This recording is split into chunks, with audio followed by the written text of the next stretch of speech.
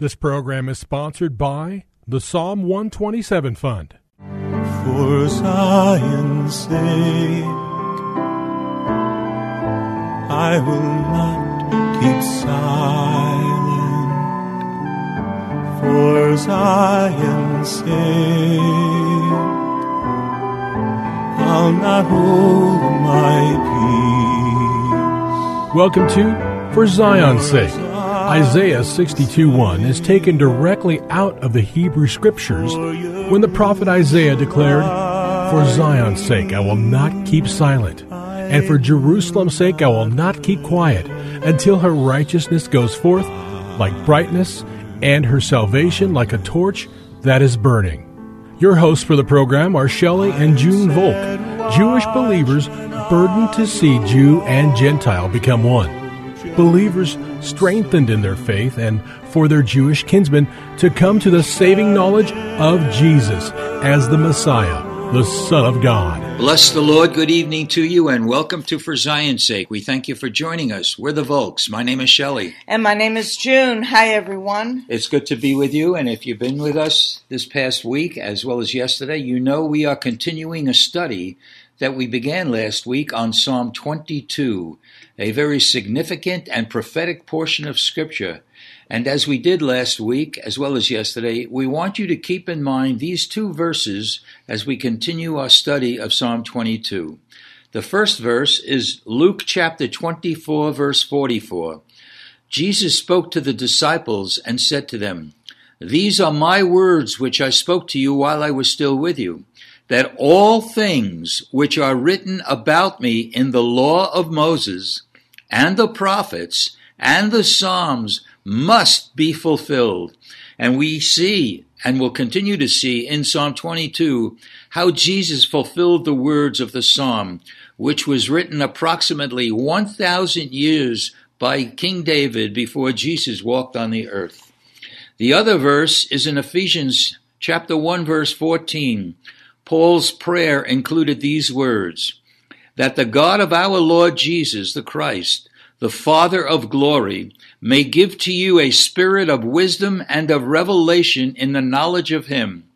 And we pointed out and point out again today that the Greek word for knowledge here is epignosis, a much stronger term than the usual word for knowledge, which is gnosis, which infers a deeper participation in the knowledge, and it's a knowledge that influences the one seeking this knowledge. This is revelation knowledge. This is the most incredible and truthful and most powerful knowledge anybody can receive, revelations from above.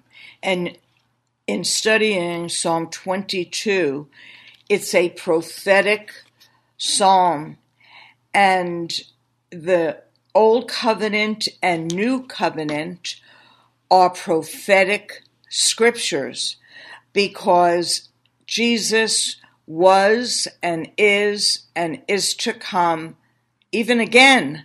And so Psalm 22 is something that we need revelation knowledge Yes, Lord. in how it applies to our life today. And it's so important because the New Covenant, or known by most, the New Testament, is not the beginning of a new religion. It doesn't start in Matthew. It begins in Jeremiah 31:31 and Ezekiel 36:20. 26, I think it starts. But it says that he will make a new covenant with the house of Israel, not as the old covenant where his law was written on stone, but he would give us a new heart and write the law on our heart that we might not sin against him. And it's amazing, Shelley, because he makes our heart pliable, our new heart pliable to agree with him. So I encourage every listener to find that his commandments are not burdensome, but that it's a revelation joy to know the will of God, epignosis, to come into the knowledge of God through revelation, and to obey him is better than sacrifice. Yes, Lord. Hallelujah. Wow. So the psalm begins with probably the most well-known verse in the whole psalm, where Jesus cries out, my God, why hast thou forsaken me? And yet that forsaking is only a momentary forsaking, because the Father cannot commune or look at sin. And Jesus was made sin for us. In fact, it says in 2 Corinthians chapter 5, verse 21, for he made him who knew no sin to be sin for us, that we might become the righteousness of God in him. But we'll see the progression that takes place in this psalm. And to understand why it was a curse for a Jew to die on a tree, according to the Torah. So he became sin. He took that curse off you and me, that we would have eternal life and not belong to Satan, but belong to Yeshua, the Holy One of Israel, and he becomes our master. Yes, Lord. Yes, Lord. So Jesus fulfilled so much of what is written by David. In fact, my God, why hast thou forsaken me? We see in Matthew 27, verse 46, where the Lord cried, Eli, Eli, lama sabachthani? My God, why hast thou forsaken me?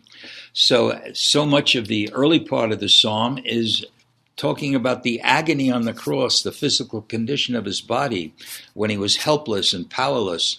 And he described the onlookers in verses 7 and 8, which was fulfilled in Luke 23:35 and Matthew 29:39. And yesterday we reviewed up through verse 21. So today we want to start with 22. Actually, verse 21 says, God answered him. So reading 22 to 26, we see these words.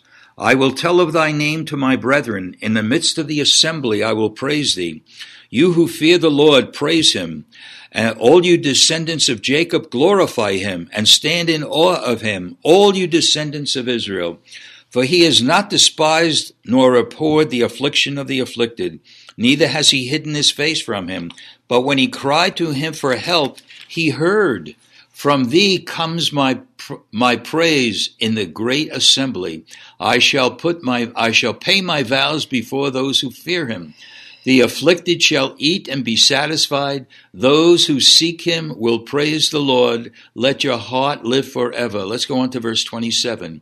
All the ends of the earth will remember and turn to the Lord, and all the families of the nations will worship before thee. You know, Junie, it says in Isaiah 43, I want to tie that in with what I just read. In Isaiah 49, verse 5, and now says the Lord, who formed me from the womb to be his servant, to bring Jacob back to him in order that Israel might be gathered to him. For I am honored in the sight of the Lord, and my God is my strength. He says, it's too small a thing that you should be my servant, to raise up the tribes of Jacob and restore the preserved ones of Israel. I will also make you a light of the nations, so that my salvation may reach to the end of the earth. And we see in Psalm 22 a direct call to Israel. Let me get my bearings. Psalm 22 in verse 23. All you descendants of Jacob, glorify him and stand in awe of him, all you descendants of Israel. But even the apostles, when Jesus was with them, thought the kingdom was a nationalistic thing just for Israel. But look what it says in verse 22. All the ends of the earth will remember and turn to the Lord, and all the families of the nations will worship before thee. This is yet to come, and that's the glory that enabled Jesus to endure on the cross for the joy that was set before him. And it's already here, Shelley, in that Apostle Paul became the apostle to the Gentiles. Yes. And Jesus has gone to the nations through the apostle Paul, who started the outreach to the nations. Yes, Lord. So we see that Isaiah has been fulfilled, and when Jesus returns, then his kingdom, which will be in Jerusalem, will be for the nation Israel to fulfill what was written about Israel. And I think that's really important, Shelley, for you to share verse 27, the word return. Right. Return. Very significant, because that verse says, all the ends of the earth will remember and turn to the Lord, and all the families of the nations will worship before thee. That's Gentiles. All the families of the Goyim is Gentiles. So, turn in Hebrew is the word shuv, which also means return, but it also means repent. So we see the glory coming at the end of this age, when the nations, as well as Israel, will repent, acknowledge Jesus as the Lord of all, and thus begin in reality and on this earth the kingdom of God. Hallelujah. And we saw in Jesus' first coming that it started with John the Baptist saying, repent, for the kingdom of heaven is at hand. And the word turn means return. So when Jesus returns, it will be to show himself to the nation Israel, according to Zechariah, and they will repent. Hallelujah. They will turn and weep and mourn, each one apart, that for 2,000 years plus they did not see that Jesus was the Son of God or the Messiah. So it's very big. And for any Jewish listener now, if you turn to the Holy One of Israel, Hashem, and ask him, is this true? Does your father have a son? Yes, Lord. Powerful, Junie. And let me say this as a means of encouragement. In the world, in the midst of a pandemic, with chaos ruling so many places, even in this country, we can't ignore what's going on, but we must focus in on the eternal perspective. God is an eternal God. He has given us eternal life. And we need to see that the end of the matter is going to be so much greater than the beginning, and so much greater than the way things are now. This is God's promise. What he promises is as good as done. He's not limited by time. So we're going to continue on tomorrow. But in the meantime, we encourage you to read Psalm 22 and see what the Lord would say to you. Father, we thank you, Lord. Thank you, Lord. Thank you that you are a sovereign and a supreme God. Yes, Lord. That you are seated in the heavenly places now, but you rule over this earth.